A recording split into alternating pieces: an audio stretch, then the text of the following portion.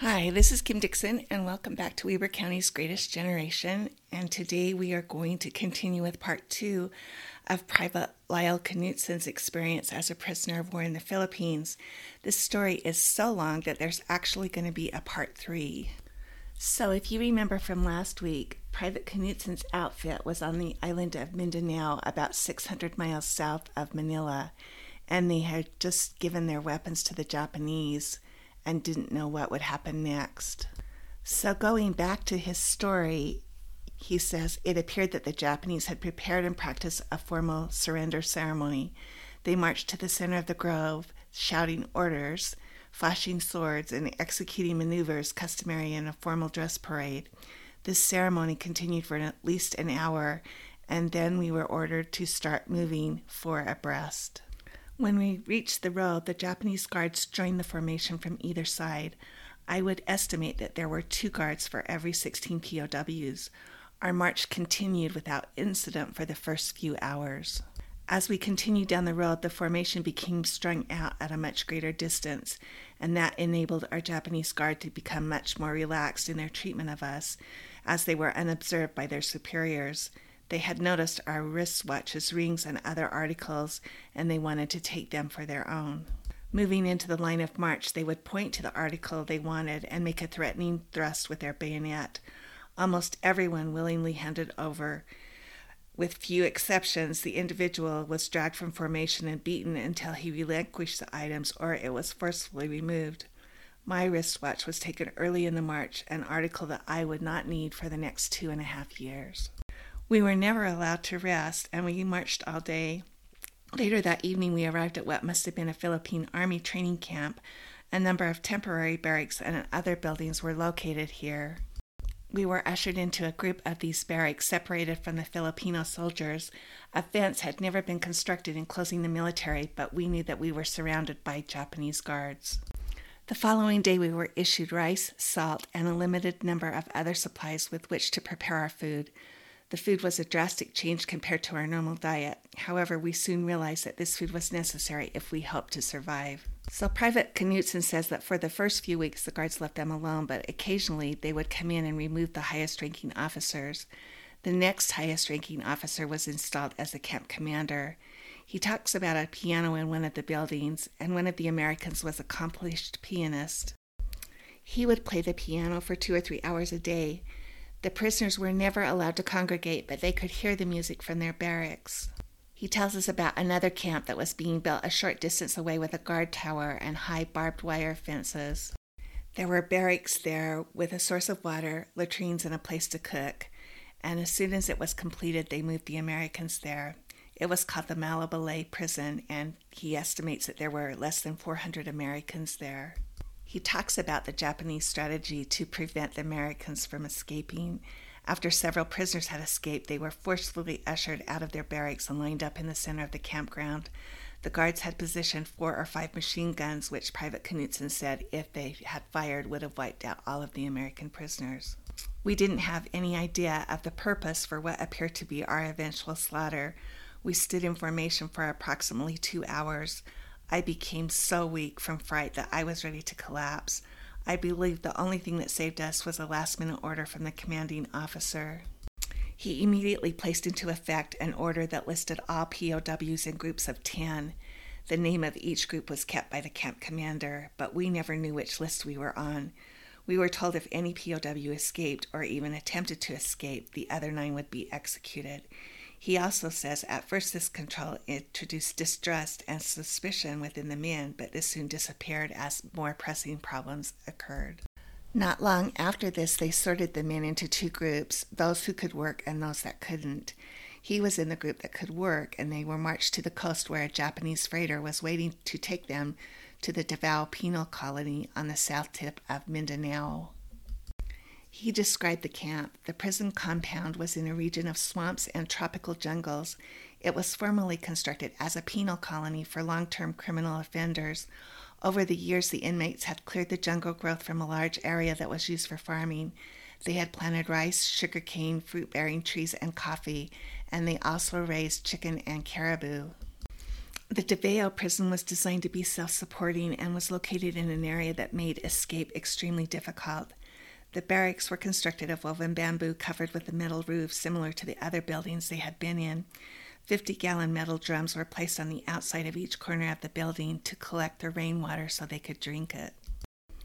They were given different work details, including plowing the rice paddies using the caribou, and he talks about how difficult those caribou were, harvesting abaca, and I don't think I'm saying that right, which is a tropical plant used to make rope, and cutting timber from the rainforest.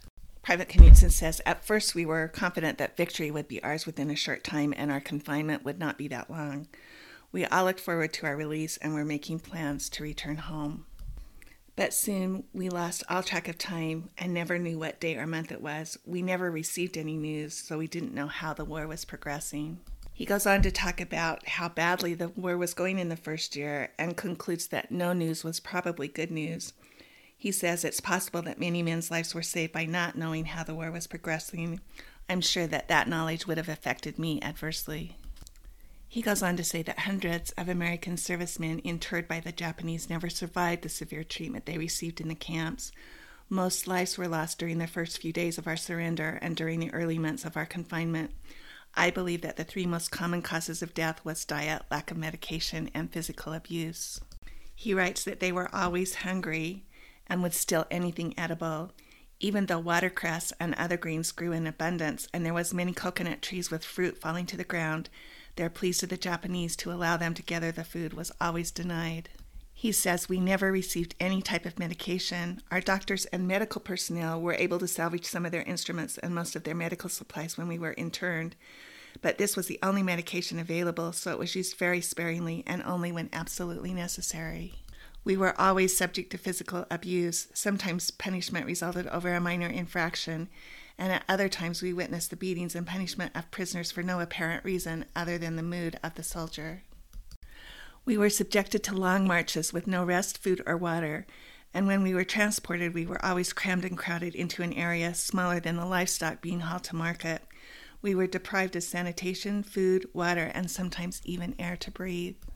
The events and circumstances began to change about May or June of 1944, when some of the prisoners were moved to the Lesang prison camp, where the Japanese were working on an airstrip. He and his friend had been chosen in a hand-picked deal, and the job was so immense we knew that we would be there for a long time. And then he talks about getting a small Red Cross package. He said it was a cardboard box about 12 inches square, and it was crammed tight with the most delicious food, candy, cigarettes, cards, and also contained toilet articles such as toothbrushes, toothpaste, and soap. And I'm not sure how many there were that they had to share, but it was one of the highlights of his experience. He said the small box lifted our spirits and morale and gave us renewed hope. It gave us the determination to survive beyond imagination and words to describe. We hoarded the little box and made it last as long as possible. We were acting like a changed group of prisoners, and I think the guards noticed this change in us, and it started to affect their actions and treatment before us. We know from other stories of POWs from Weber County that as the Americans got closer to invasion, the Japanese were confronted with the problem of what they're going to do with their prisoners. In some camps, the Japanese made immediate plans to execute all prisoners when the Americans landed. Private Knutson tells us the Japanese commanding officer always rode a horse and followed our formation back and forth to work each day. We had given him the name of Little Caesar. Around this time, something new was added. A Japanese crew carrying a machine gun was placed at the front and rear of our formation. These weapons represented a greater threat to our survival, but more importantly, they added probability to the many circulating rumors that we so desperately wanted to believe. Little Caesar would shout an order, and guards on each side of the formation would run to the shelter of the drain ditch with their rifles aimed in our direction. At the same time, the machine guns would be positioned, ready to fire at us from rear and front. Another order issued by Little Caesar would bring the guards out of the ditches with fixed bayonets, running and shouting to where we lay on the runway. Most often, their bayonets would be pulled from the ground only inches from our bodies. The first time we experienced this exercise, it was frightening and seemed life-threatening. We had no way of knowing that it wasn't for real and was only for practice. But after this, we could expect this exercise to be repeated every 3 to 4 days for as long as we remained at Lesang. We would frequently hear the noise of airplanes. The runway we were working on needed much more work for completion, but the airstrip was being used more and more by the Japanese. But we seldom heard the Japanese flying late at night. However, more often we could lay awake and hear the sound of aircraft. More experienced Air Force personnel swore the noise we could hear was being made by American planes. I listened with hope, not knowing but wanting to believe it was true. I remembered the work that I had done on the crew of our B-17 and the oxygen bottles I maintained for high-altitude missions. Hearing the noise of aircraft flying late at night was first only occasional, but now, almost every night, we would hear the sound of airplanes. It was a pleasure to hear the sound, and every inmate in the prison compound would lie awake listening. The planes that they were hearing were American, and they were inflicting heavy damage. But Private Knutson and the others didn't find out that the Japanese were taking heavy casualties and desperately trying to hold on to Mindanao.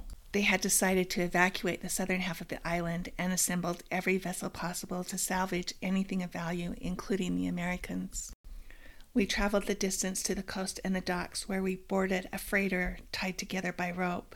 We were all entirely convinced that we were winning the war, and at this time escape would have never even remotely crossed our minds.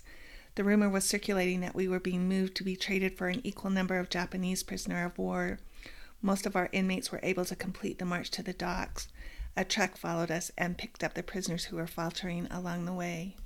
So this is where I'm going to end part 2, because he's going to go to the docks and be transferred to the ship, the Shinyo Maru, which has its own incredible story of what happened to it. So thanks for joining. Come back next week for the part 3 of this story.